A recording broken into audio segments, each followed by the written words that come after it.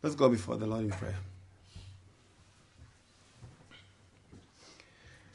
Dear Heavenly Father, Lord, we come before your throne to worship you once more, praise you and honor you for your Son, Jesus Christ. Thank you, Lord, for your table. Thank you, Lord, for your accomplished work. And we thank you, Lord, for your word, your revelation to us that we may know the things of Christ and the things that Christ has accomplished for his people, that they may know these things as their only hope, hope of salvation and hope of life. And Lord, I pray and thank you for the revelation of Jesus Christ in the book of John. And Lord, may you teach your people that they may know that Christ is the Son of God who is God. May know that all things have been given to him, things of life, salvation and judgment, that according to his words, that they may honor him as they honor the Father. So Lord, we know that Christ is being honored in the salvation of his people. And we pray, Lord, that you cause us to see the work of Christ and the person of Christ in your word. May you open the hearts and minds of your people that they may hear and accept the testimony of Christ about himself. We pray and thank you in his precious name. Amen.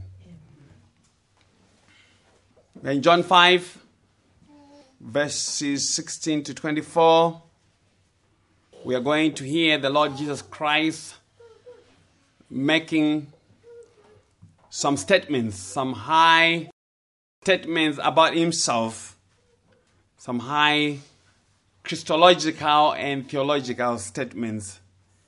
And this is all coming from the healing of the sick man on the Sabbath.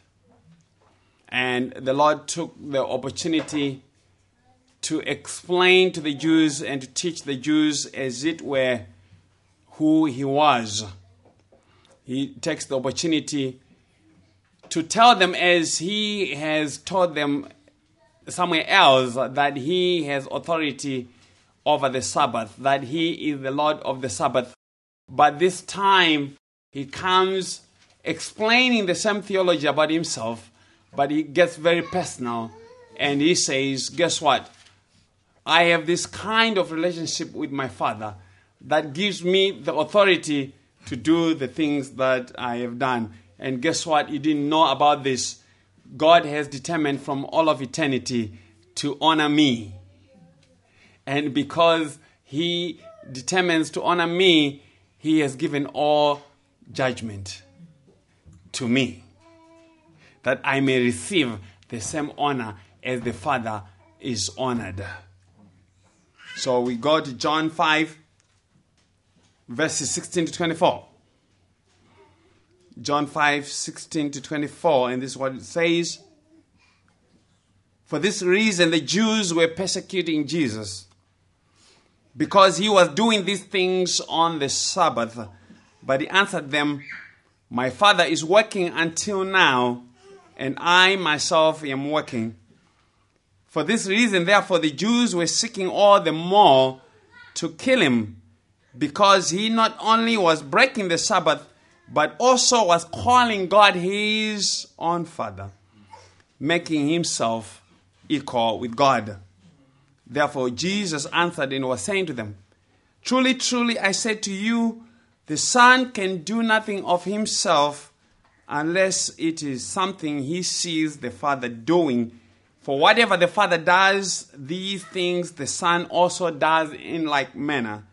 For the Father loves the Son and shows him all things that he himself is doing, and the Father will show him greater works than these, so that you will marvel. Verse 21, for just as the Father raises the dead and gives them life, even so the Son also gives life to whom he wishes. For not even the Father judges anyone, but he has given all judgment to the Son, so that all will honor the Son even as they honor the Father. He who does not honor the Son does not honor the Father who sent him. Verse 24. Truly, truly, I say to you, He who hears my word and believes him who sent me has eternal life and does not come into judgment, but has passed out of death into life. Jesus and the Sabbath, part 2. The Son is equal to the Father. The Lord has healed a sick man. That's the background. That's the story. He has healed a sick man at the pool of Bethesda, who was from among a multitude of other sick people. We are told that by this pool lay a great multitude of the blind, the lame, and paralyzed, who came hoping to get healed from their infirmities. But apparently the healing was not as forthcoming, so they lay there for weeks, for months, and for years. And they needed, the health condition of these people was such that they could not go into the pool by themselves, as we learned from the sick man, that he needed someone to help him get into the pool. They needed help. But the problem was that if someone was sick and they needed to be healed, they could not get help from someone who was sick themselves, even though they were better than them. If their helper had any kind of ailment, even though they're able to get into the pool, they would be the ones to be healed. And according to the rule, it was the one who went into the pool first who was healed, and all the virtue was taken out.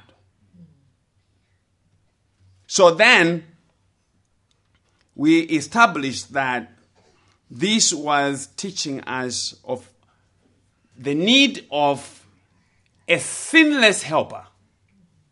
A helper who did not have any kind of defilement or infirmity to go into the pool with the one who was sick. And we established theologically also that the physical description of those who lay by the porches was a picture of the sinful and spiritual condition of all those born after the first Adam. And unless someone who is sinless and well, like the Lord Jesus Christ, passes by to heal them, that is to sanctify them and to justify them, there's no hope for them. And so, this is the condition of all men born after the first Adam. And unless Jesus shows up and awakens them, gives them a new birth, and gives them faith, and gives them righteousness, there's no hope for them.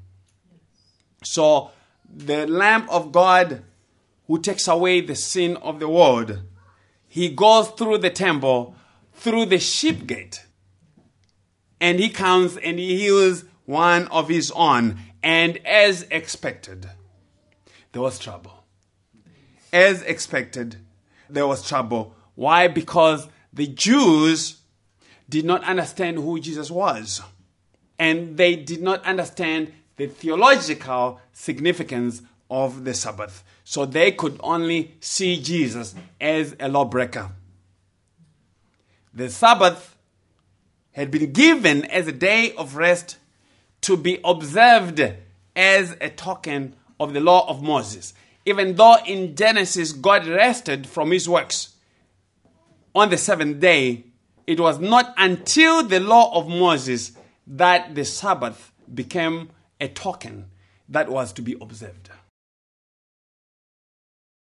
But we know that the Sabbath was patterned around the rest that God entered into himself after he had completed his works of creation. And by this, he was anticipating and teaching the rest that he would give to his people through the work of Jesus Christ. And so the law mandated that no work had to be done on the Sabbath. And there was also something interesting here about the Sabbath, because the Sabbath was never given as a day of corporate worship. The Sabbath was not given as a day of corporate worship. The Sabbath was given in the Old Testament as a day of physical rest, of ceasing from physical work, like the gathering of manna. Remember when they were supposed to gather manna, they were not to pick manna on the Sabbath day. And this is in Exodus 16. There was no traveling on the Sabbath day. You could only travel a Sabbath day journey. There was no kindling of fire, and there was no gathering of wood. And also, outside the explicit teaching of the law, there were other prohibitions for the Sabbath that included no burden bearing, as in Jeremiah 17, no trading and no marketing activities, like in Nehemiah 10, 13, and 19. And so then, as part of the law, if a person was caught working on the Sabbath, they were supposed to incur the curse of breaking God's law.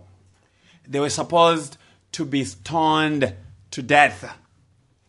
Here is Numbers 15, 29 to 36. Numbers 15, 29 to 36.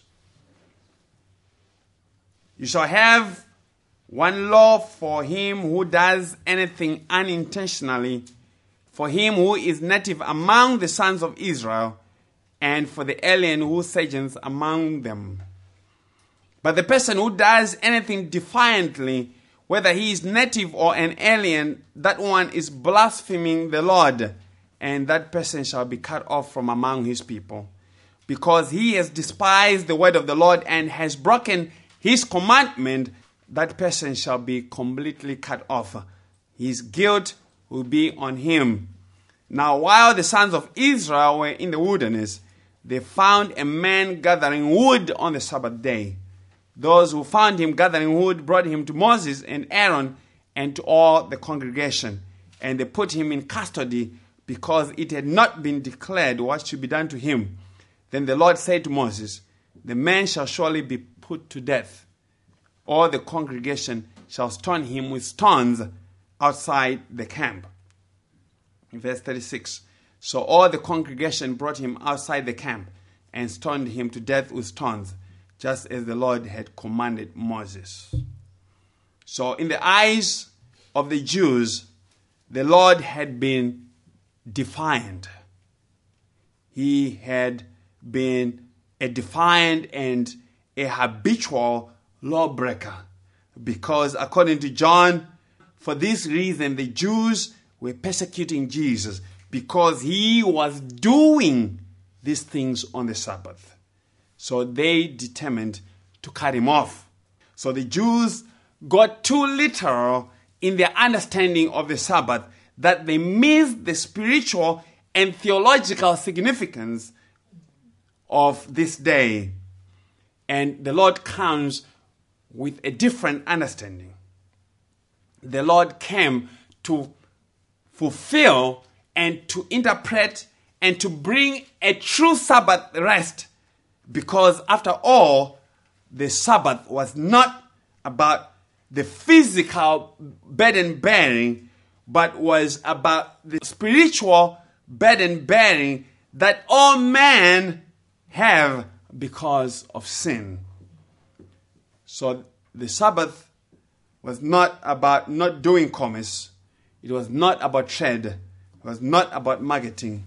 But was about the promise that God was going to bring a true and final rest in the work of his Son, our Lord Jesus Christ. So the Lord takes this opportunity to introduce himself and God's plan of salvation. He seeks to teach them about his authority to interpret the Sabbath the way he does.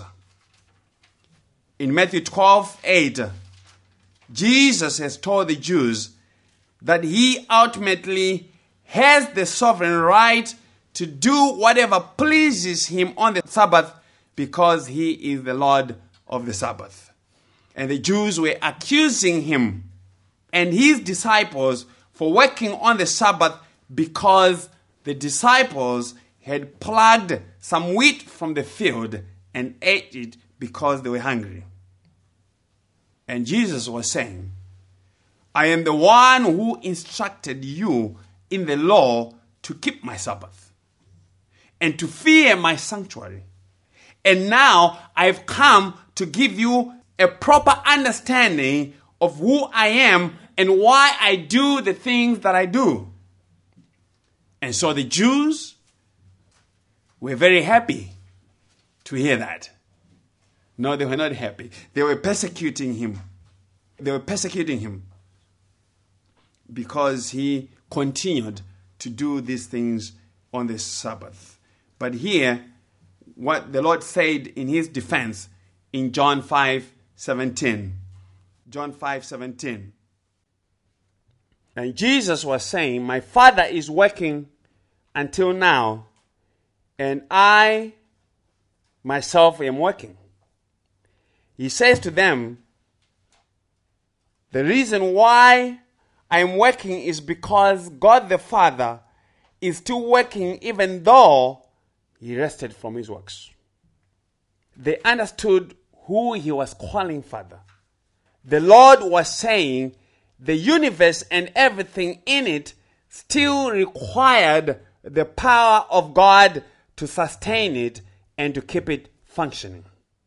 And so even though God rested from the work of creation, he still continues to work, and he works every day and even on the Sabbath to keep everything in its place and functioning.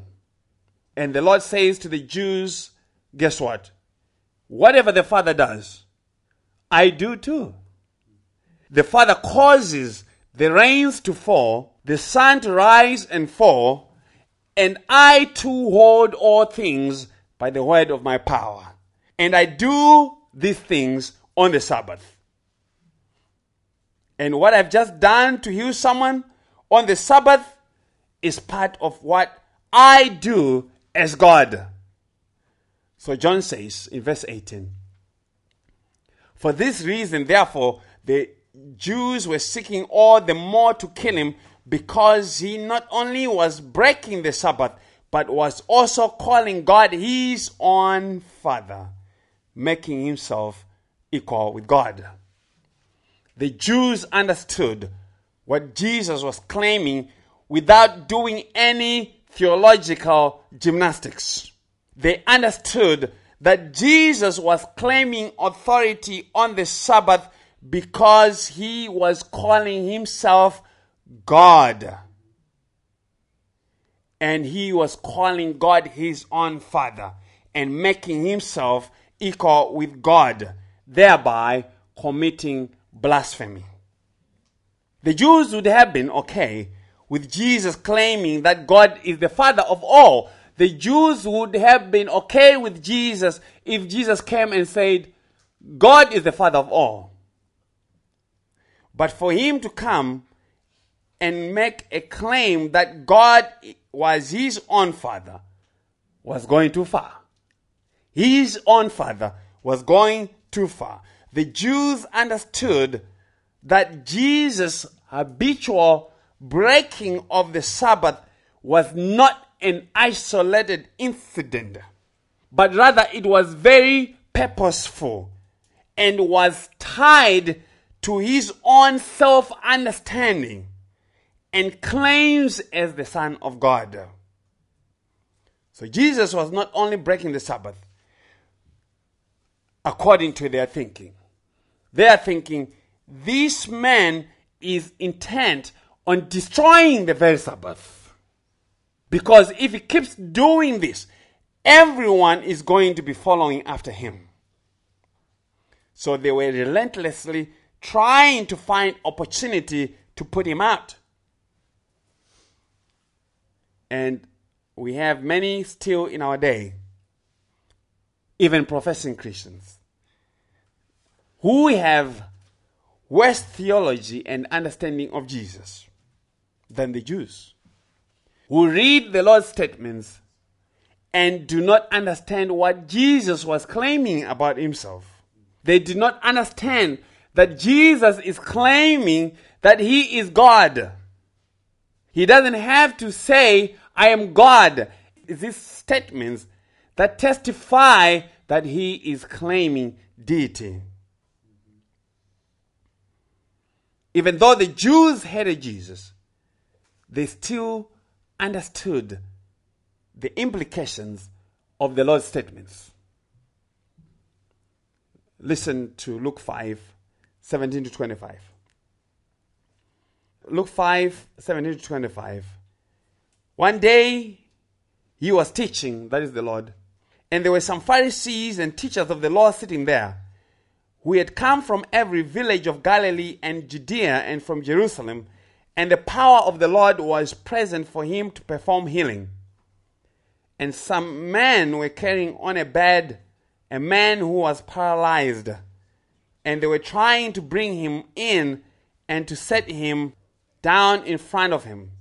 But not finding any way to bring him in because of the crowd, they went up on the roof and let him down through the tiles with his stretcher into the middle of the crowd in front of Jesus. Seeing their faith, he said, "Friend, your sins are forgiven you." The scribes and the Pharisees began to reason, saying, "Who is this man who speaks blasphemies? Who can forgive sins but God alone?" But Jesus, aware of their reasonings, answered and said to them, "Why are you reasoning in your hearts? Which is easier to say, 'Your sins have been forgiven you,' or to say, 'Get up and walk'?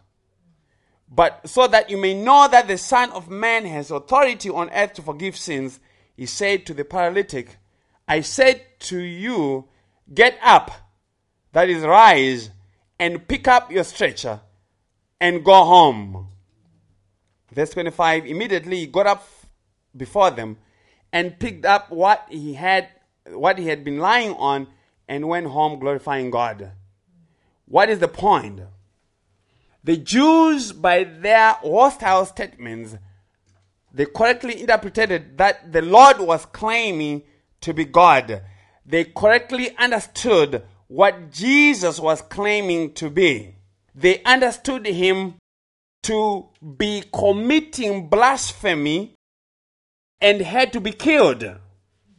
They understood that he was committing blasphemy by the statements that he was making about forgiving sins. They knew for sure that it's God alone who is able to forgive sins. But don't miss the Lord's argument in this story. He says, in verse 24, "But so that you may know that the Son of Man has authority on earth to forgive sins, he said to the paralytic, I said to you, get up," that's rise, "pick up your stretcher and go home," which means walk. Do you see the formula? You see the formula of the command is the same formula that the Lord used on the sick man in John 5. Rise, pick up your pallet and walk. So claiming his authority is the equivalent of him saying, "I am the Lord of the Sabbath." He is saying, "I am God." And now he purposes to teach them that he is actually equal to God and is in union with him, so that whatever God does, he also does. and nothing accepted. So verse 19 of John 5. Therefore Jesus answered and was saying to them, truly, truly, I say to you, the Son can do nothing of himself unless it is something he sees the Father doing. For whatever the Father does, these things the Son also does in like manner. For the Father loves the Son and shows him all things that he himself is doing. And the Father will show him greater works than these, so that you will marvel. The Lord is careful to tell them that he has a particular relationship with God. And so he calls God his Father, which the Jews did not do. And not only that, he really develops the intimacy of this relationship and says he does nothing of himself unless it is something that he sees the Father doing. For whatever the Father does, the Son also does in like manner. What is that saying? It can't be saying that Jesus has no power to do things by himself, that he needs help from God the Father. This is saying Christ possesses the same power and authority as God. And he is making himself equal in essence. Everything that God is, Christ is. But he says, I am subordinate to the Father. And being a subordinate is only negative to human beings. It's only a negative statement to say, I'm subordinate to my boss or subordinate to my husband. It's negative because of sin, but in the economy of God, there is glory in being subordinate. And Christ is not ashamed to say, I am subordinate to my Father. So Christ makes statements, the Lord makes statements to claim of his uninterrupted union, communion, and identification with God, as a flame is always in communion with heat. Inseparable. You never have a real flame without heat. And Jesus here is developing for us the doctrine of the Trinity. He is working for us the doctrine of the Trinity. He is clearly delineating that there is a person called God the Father, and then there is a person who is the Lord of the Sabbath, who is Jesus, who is also equal to the Father. So he is working for us the doctrine of the Trinity, Father, Son, and the Holy Spirit. It's impossible to read the book of John, to study the book of John, and not come to the conclusion that God is Father, Son, and the Holy Spirit. And if anyone has been a preacher and they still don't believe that, then God has not taught them. Because this is revelation. Jesus is bringing revelation about the nature of God. And if someone does not believe that, it only means one thing. It means that God has not taught them. You have to see it. You have to see the Trinity in the theology of Jesus and in the theology of John. So theologically, the statements by Jesus are most significant because he is giving us a theological and systematic defense of his person and his divine commission. Listen to how he opens up his statements. He opens with truly, truly, verily, verily. And that is saying this is serious business. It is the equivalent of the Old Testament, thus says the Lord. The prophets would say, thus says the Lord. But Jesus is God. He doesn't have to say, thus says the Lord. He says, truly, truly. He is saying, you have to hear this. You have to understand this. And you have to act on this. because these are the words of God. He is giving credence to the opening words of John in John 1, verses 1 to 4. In the beginning was the Word. So now he is qualifying those statements. He is telling us why he is able to turn water into wine. He is telling us why he is able to cause a new birth. He is telling us why he is able to give Sister Sarah, Samaritan, the living water. He is telling us why he has the power to heal the son of the royal official who was not even with the Father when the Father came to see the Lord in Galilee. He is telling us why he has authority to command and heal the sick. And he is telling us why he is the good shepherd. And all the other claims that Jesus makes in the book of John come because of this relationship that he has with God and because of his person. And these statements cannot be ignored by anyone in all of eternity. As long as men live, they cannot ignore these statements by Jesus because they are very exclusive statements. They don't leave you with any other choice but to deal with him. And Jesus says, your eternity depends on how one deals and responds to these statements. The relationship between the Father and the Son is taken a step further, and he says in verse 20, for the Father loves the Son and shows him all things that he himself is doing. And the Father will show him greater works than these, so that you will marvel. The Father continually and from eternity has always loved the Son. The Son, first and foremost, as God the Son, and secondly, as the incarnate Son. Because the Father loves the Son, he demonstrates his love. If the Father loves the Son, he has to demonstrate his love for the Son by giving him. Love has to be giving. And if the Father loves the Son, he has to give the Son something. And the Father has given the Son a people. But not only that, Jesus is going to tell us what else the Father has given the Son.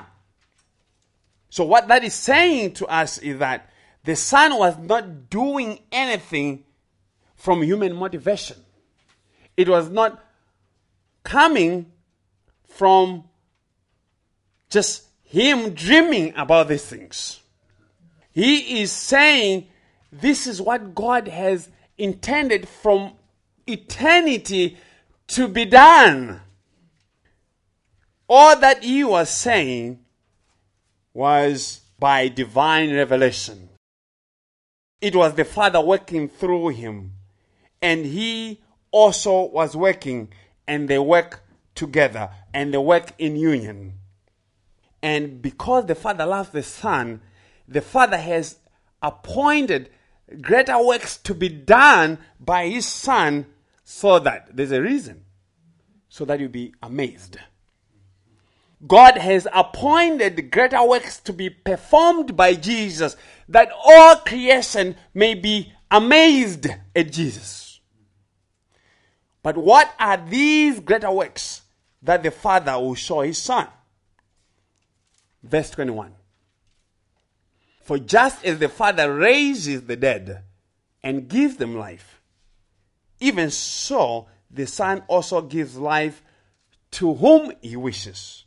The Son has been commissioned and appointed to be the one who gives life. The Father raises the dead. He gives life. Only God can do that. And the Jews would not have had any problems no qualms whatsoever with Jesus. If Jesus had said, God raises the dead and gives life, they would not have any problems. The problem came when Jesus claimed to do the same. When Jesus claimed to do the same, their stomachs turned with nausea. They wanted to throw up. How can this man be so blasphemous? Only God has life in himself, and he alone is able to give it. And guess what? The Son also has the same power. He has the same ability, and he has the same authority to give life. And not only that, he gives life not to everyone, but to whom he wishes. The Son does not give life to everyone. He gives it to whomever he wants. It sounds like the Son is saying he is sovereign. It sounds like the Son is into election. It sounds like he is saying he determines who gets saved and who does not get saved. And Jesus says, the fact that I give life to whomever I please is designed and is supposed to make you wonder in amazement. The giving of life is no joking matter. It is salvation. And Jesus says, that is not in your hands. I have been given authority by my Father to give it to whomever I want. So then salvation is not in the choice of human will. Salvation is only in the divine will, because it is only Jesus who has the divine right to grant it or not to grant it. And that is sovereign grace. And that is sovereign election. What is that saying? It is saying all men born after the first Adam have no life in themselves. And it is also saying life is something that the first Adam could not give, because God did not give him the right to give life as he has given it to Christ. So Adam could not have obeyed ever to give you life, because God never determined to grant life to you through the obedience of Adam. And these things are God's decrees from eternity and are now coming to fulfillment in Christ Jesus. And God never intended to give life to save anyone outside any other man who is not Jesus Christ. He never. So the first work that is going to make man wonder is the giving of life by Jesus. The raising of the dead by Jesus. Number 2, the other greater work is this, verse 22. The other greater work is this. For not even the Father judges anyone, but he has given all judgment to the Son. The Son has been committed to judge all men. The Father has committed all judgment to the Son, and judgment to salvation and condemnation has been committed to the Son. And what does that mean? It means all men have done something and are doing things that need some job performance evaluation. Christ has to do a job performance evaluation of all men. Men are sinners, and all have an appointment with the Son of God. They have an appointment. Hebrews 9:27. And as it is appointed for men to die once, but after this, the judgment. Men are appointed to die once, and after this, the judgment. And that judgment has been given into the hands of the Son. So it was new. It was new to the Jews to hear that it was not the Father who was going to raise them to judgment. That was new. That was new. That this man, this son of Mary, this son of Joseph, he is the one who is claiming everything that they know God to have said in the Old Testament. And Jesus shows up and he claims to be the one who is going to do those things. And remember, the Jews did not have the doctrine of the Trinity. They thought God the Father was the one who was going to raise man to judgment in the last day. That's what they thought. But why would God the Father give this work to the Son? Was it because he was too tied up with other things and that he could not multitask anymore? No! Multitasking and micromanaging has never been a problem for God. Sinners love to multitask and micromanage, but they can't. Only God can multitask and micromanage. And he has given this right to his Son to give life and to judge all men. For this reason, verse 23, so that all will honor the Son, even as they honor the Father. He who does not honor the Son does not honor the Father who sent him. Wow. That's a huge statement. Because the Jews believe that they honor God the Father.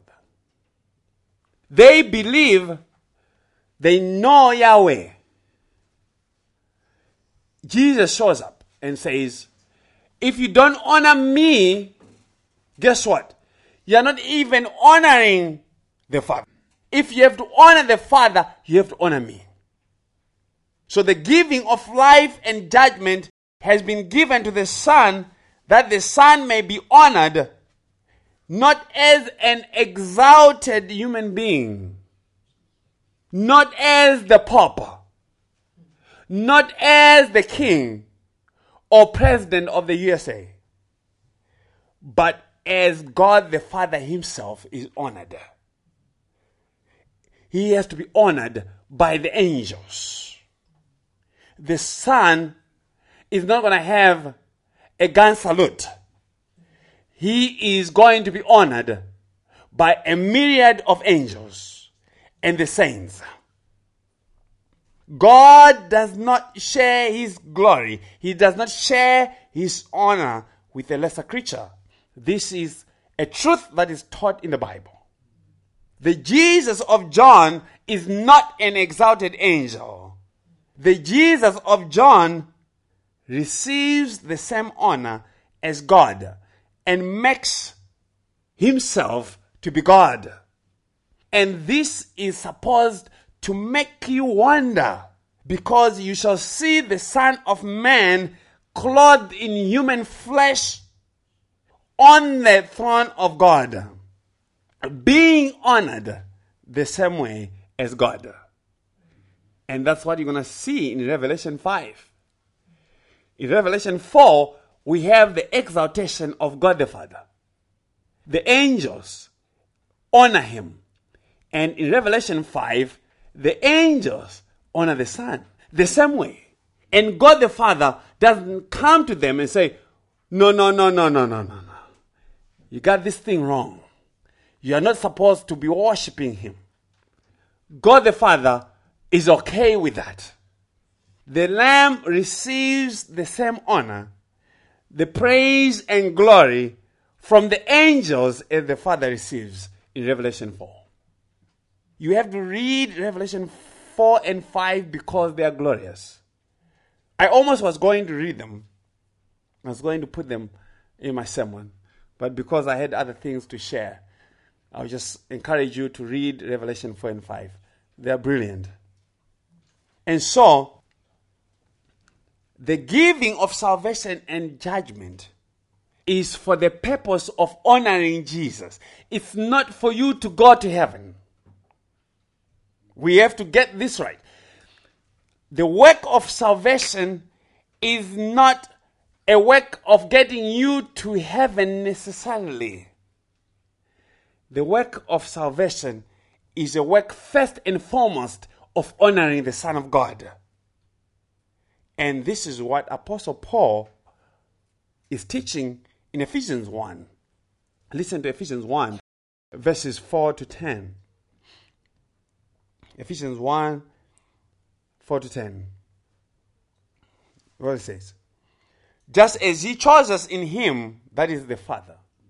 Apostle Paul is giving us the doctrine of election and redemption in Christ and sanctification by the Holy Spirit. He says, this is the plan of salvation and this is what God was purposing in salvation. Just as he chose us in him, that is in Christ, before the foundation of the world, that we would be holy and blameless before him. In love, he predestined us to adoptions as sons through Jesus Christ to himself, according to the kind intention of his will, to the praise of the glory of his grace, which he freely bestowed on us in the beloved. In him we have redemption through his blood, the forgiveness of our trespasses, according to the riches of his grace, which he lavished on us in all wisdom and insight. He made known to us the mystery of his will, according to his kind intention, which he purposed in him with a view, listen to this, to an administration suitable to the fullness of the times.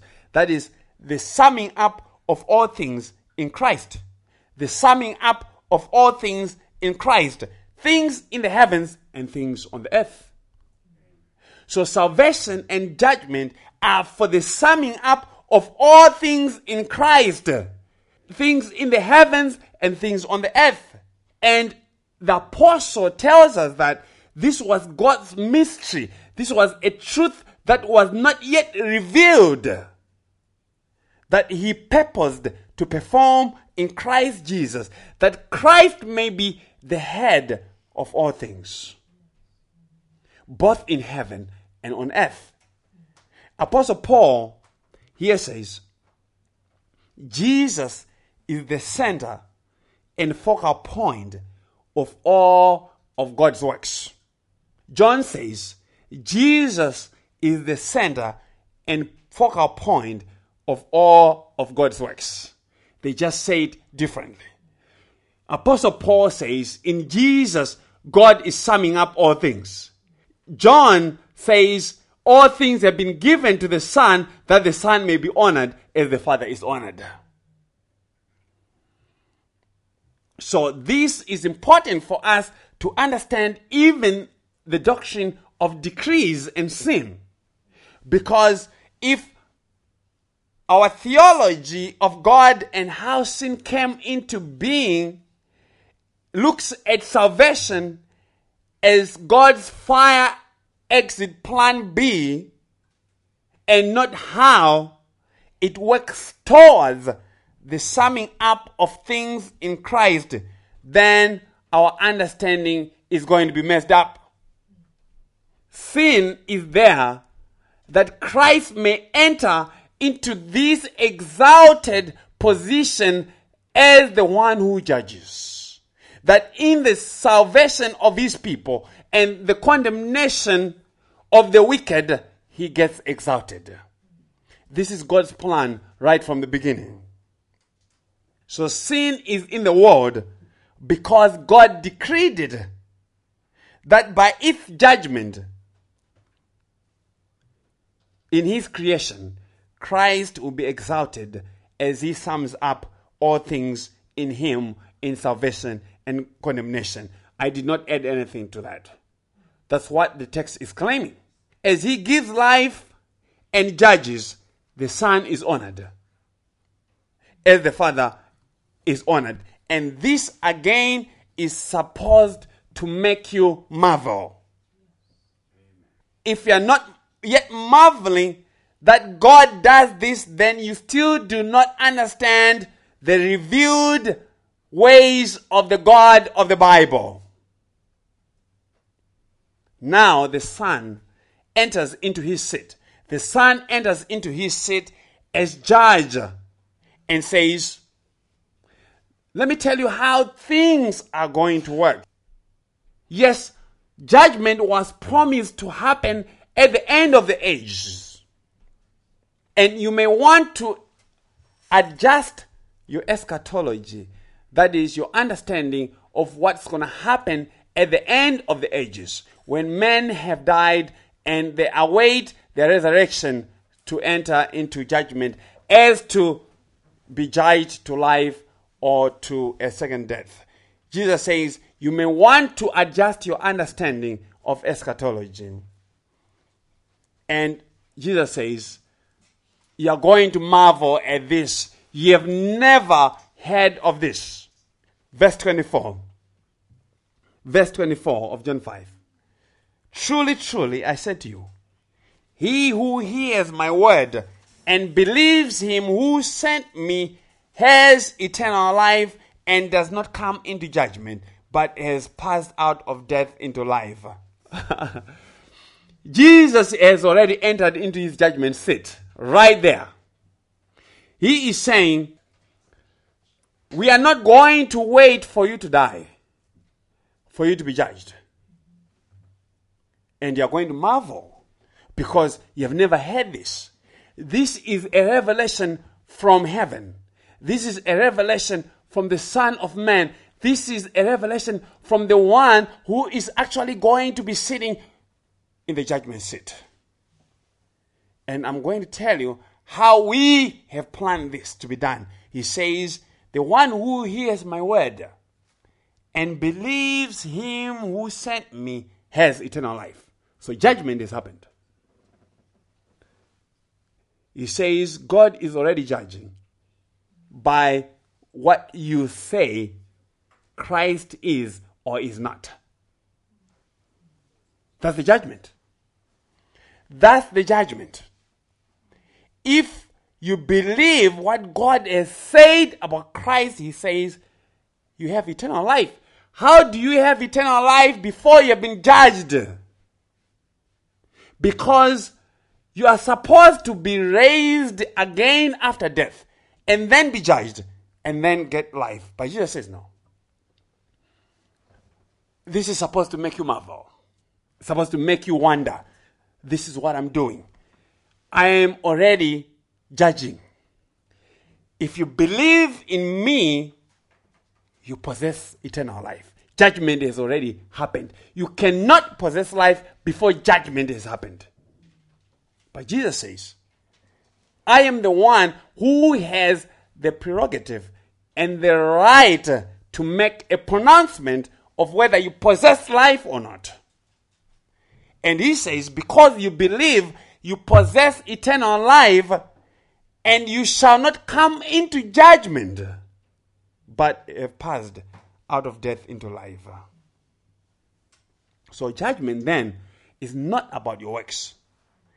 Judgment for those who have believed in Christ is not about your goodness. Jesus is saying judgment happens by faith or no faith. Faith in Christ, judgment to life. No faith in Christ, judgment to death. Judgment to condemnation. And Jesus again repeats the formula. He says, truly, truly. You have to listen to this. He says, truly, truly. Pay attention. Understand this. If you have to use your mind for anything, Jesus says, truly, truly use it to understand this. Truly, truly, I say to you, he who hears my word and believes him who sent me has eternal life. He who hears my word and believes in the one who sent Christ, present tense, possess eternal life. Present tense. And Jesus knows everything about grammar. Jesus is the Word of God. So there's no language in this universe that does not come from the mind of Jesus. And he knows grammar, and he says, if you believe present tense, you have eternal life. So to believe in Christ is to believe in God the Father. If one believes in the Father, they have to believe in the Son also. Because the two are inseparable. And any talk of the Father without the Son is not from God. Any talk. You have people who say they believe in God. You can't talk about God without talking about Jesus. You have to talk about Jesus. If God is talking to you, he has to tell you about Jesus. If he's not telling you about Jesus, then he is not talking to you. Period. This is the honest truth. You cannot have 100 people, 20,000 people, 5,000 people, and you say you have brought a word from God that is not about Jesus. That's not true. Not according to what Jesus is saying. Jesus is saying, you have to know about me because all things have been put into me. All things. Everything is about me. And if you're running out of things to talk about Jesus, then God is not talking to you. You can't run out of things to talk about Jesus. So listen to what John says. We talked about this verse in John 3, 35, 36, maybe a few months back. John tells us that the other reason why God is doing all these things is to exalt Christ.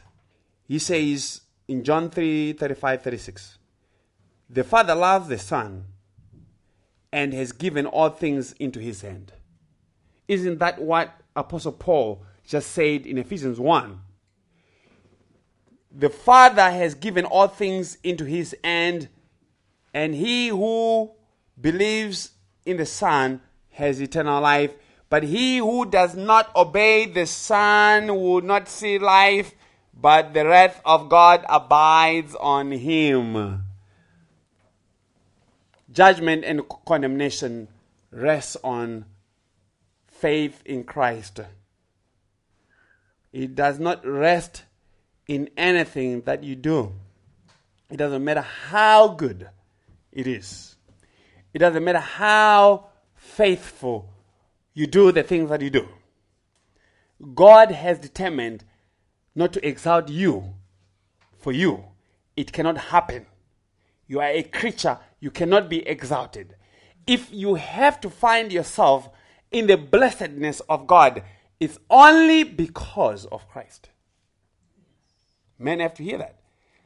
And what that means is you have to be joyful that God intends to have his Son exalted, because part of that plan is to bring you who have nothing into glory. And because God has determined to honor Christ, he's not going to fail. And because he's not going to fail, it means you can't lose your salvation. This talk of losing salvation is because it's all man-centered. If you make it about Christ as God makes it about Christ, then it can never fail, because God has to make sure that his Son is exalted in the salvation of his people. So salvation is by faith alone in the Son of God. But it is not just faith alone in whatever you think yourself Jesus to be. Jesus says he and the Father are one. Jesus says he is God. And if you do not believe that he is God, you have no eternal life. You are not entitled to what you want to believe about Jesus. Jesus says, if you are born again by the Spirit, you are being made aware of the testimony that God has made of his own Son. That is the purpose of being born again, so that you may believe. And when you believe in the Son, you have eternal life. And when you get born again, God is teaching you how to approach him. God is saying, if you have to approach me, you have to approach me through my Son, because I want my Son to be honored. So those people who say Jesus is not the only way to salvation, they have not heard from Jesus. They have not heard from God. They have not heard from John. They have not heard from the Holy Spirit. Because no one says Jesus is Lord but by the Holy Spirit. So Jesus says your eternity depends on who you say I am, on what you say about me. People have to get this. Eternity depends only on what you say about Jesus. Salvation is not in all the things that sinners have gathered to themselves as signs of their salvation. Jesus centered salvation and judgment not to the things that you do, but to himself. Jesus centered salvation and judgment not to the things that you do, but to himself. The Father has given him the right to give life. The Father has given him the right to judge. And guess what? Whether you have life or not, Jesus says, the Father has also given me the right to grant life to whomever I want, so that you may be amazed. So that you may be amazed. So then, it's about what we say about Jesus. And Jesus says, he who hears, that is to say, who believes the words that God is speaking about Jesus, possesses present tense eternal life. Eternal life is possessed not in the things that we do for God, but in what we say and believe about Jesus. This is what honors the Father, and this is what honors the Son. We shall be finishing today sometime, if the Lord tarries. So the question then is, do you want to honor the Son? Do you want to honor the Father? Do you want to have eternal life? Do you want to have forgiveness of sins? Jesus says, you have to talk to me. If you want any dealings with God, God says, I don't talk to you outside my Son. God will give you the back of his hand. He will say, talk to my hand. You can't talk to me. Talk to my Son. I have given all power and authority to him. The Jews stumbled at Jesus mostly for one reason. It was not because he broke the Sabbath, even though that is the second reason why they were mad at Jesus. The main thing that the Jews stumbled at Jesus was his claim to be God. And even today, there are many religious people. You see, the Jews did not stumble because they were not religious. They were more religious than you and I. They stumbled at Jesus because they did not believe his claims about himself. They did not stumble because they were not tithing. We could not have had better tithers than the Jews. They stumbled because they did not believe. They could not, and they did not believe that Jesus Christ was God in the flesh. And their stumbling was not just to stumble for a few days. Some of them stumbled to hell. That is how serious it is. The issue is not whether you come to church or you go to this particular denomination or that particular denomination.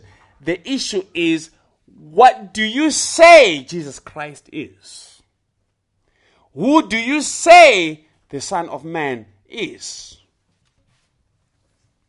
And if Jesus is not God, why are you even bothering yourself going to church? Why are you even bothering yourself giving things? Because that's not going to help you. You are not going to ever attain life by your own doing. It's just wasting time. And if Jesus is not God, because you see, the doctrine of the person of Christ is under attack in the church right now. There are a lot of prominent preachers who are attacking the deity of Christ so that they may hand you a false Jesus and a false gospel, and you die thinking that you're saved, and only open up your eyes and discover that you are in the place of torment because you did not believe the testimony that God has of his Son. We don't want to preach the false gospel. If God declares that Jesus is God, then we declare that Jesus is God. And Jesus says, truly, truly, those are the words of God. I say to you, he who hears my word. That statement is assuming that there are some who are not going to hear. He who hears and believes him who sent me. You hear the words and you believe him who sent him has eternal life and does not come into judgment, but has passed out of death into life. If you believe that, that's Jesus' promise to you. If you believe that, that's God's promise to you. And it's glorious. Because you may die today. And Jesus says it's done. You're moving from glory to glory. You have already passed from death to life. Praise the Lord for Jesus Christ. And let's go before him in prayer. Heavenly Father, Lord, we thank you for the testimony that you have made of your own Son. And the testimony that the Son has made of himself and of you. That he is your Son. He is working to save his people. And he has saved his people from their sins. He has given faith to his people that they may believe the gospel, that they may come to him by faith, that they may possess eternal life. As we have just learned, that eternal life cannot be possessed by the works of man, but it has to be granted, it has to be given in Christ, that man may be amazed, seeing the Son of God exalted, being honored as the Father is honored.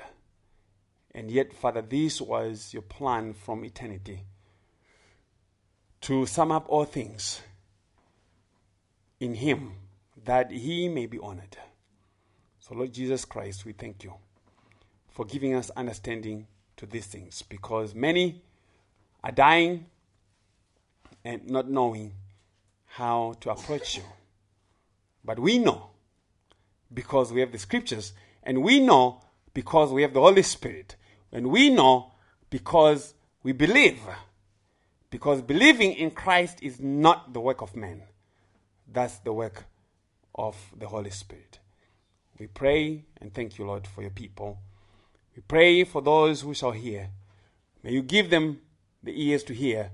May you give them understanding to understand that Christ is the only one, is the only hope for them, only hope of sinners, the friend of sinners. Jesus Christ, crucified and resurrected and exalted on high. We pray in his precious name. Amen.